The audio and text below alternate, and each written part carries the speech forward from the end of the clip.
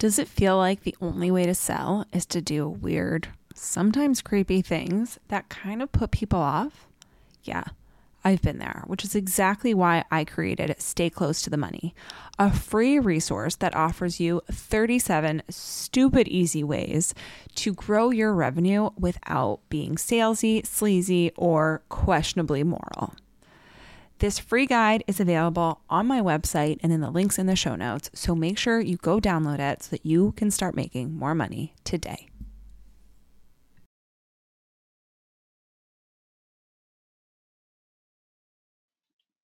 Hello, and welcome back to Strategy Snacks. I'm Frenchie Ferenzi, and today we are going to be talking about saving money.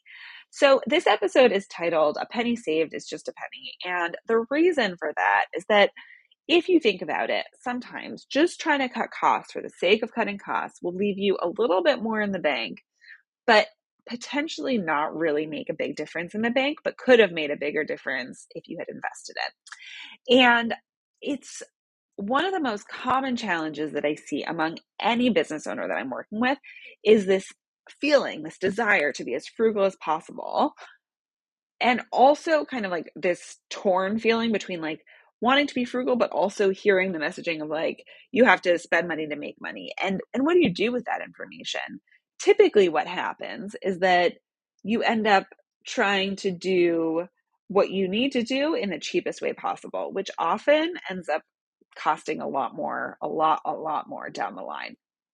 And so that can lead to kind of saving in the wrong places. And it it's I want to say it's almost like an ego or pride thing of like, I save as much as possible and therefore I am good at business, which is like really lacks a little bit of nuance, right? What makes you really good at business is knowing where to invest and why you're investing in different places at the right time.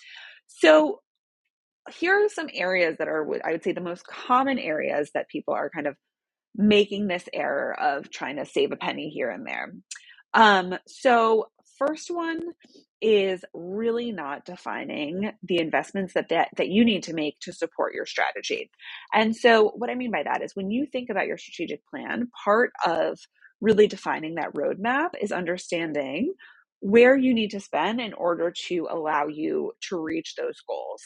And so that shifts away from like random expenses or random expenditures that like don't make sense for you or for your business, and moves you into a place of really more proactive choices that are predefined. And that really then helps to solidify like the why behind it and the impact that you want it to have.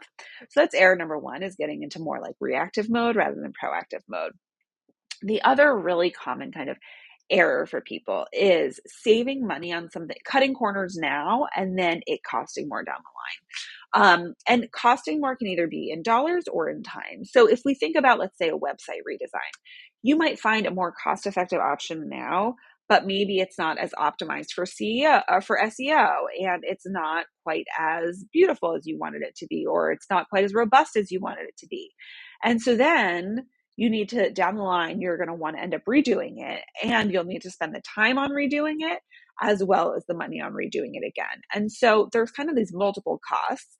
And then there's the kind of harder to measure cost, which is like, well, if you redo it, what is the cost of having a less optimal website between now and then? So I think that that's another really, really important thing to look at and to consider in this. And then the other common error that I see all the time is just over focusing on saving and using saving as a point of pride. And there's something about saving always feeling prudent. And I would argue that sometimes saving is like the most imprudent thing you can do if growth is your goal. If saving is your goal, then that's a very prudent thing to do. But if growth is your goal, it might be imprudent and it might actually get in your way even more than you realize. So where do you make the leap? When do you make the leap? How do you make the leap?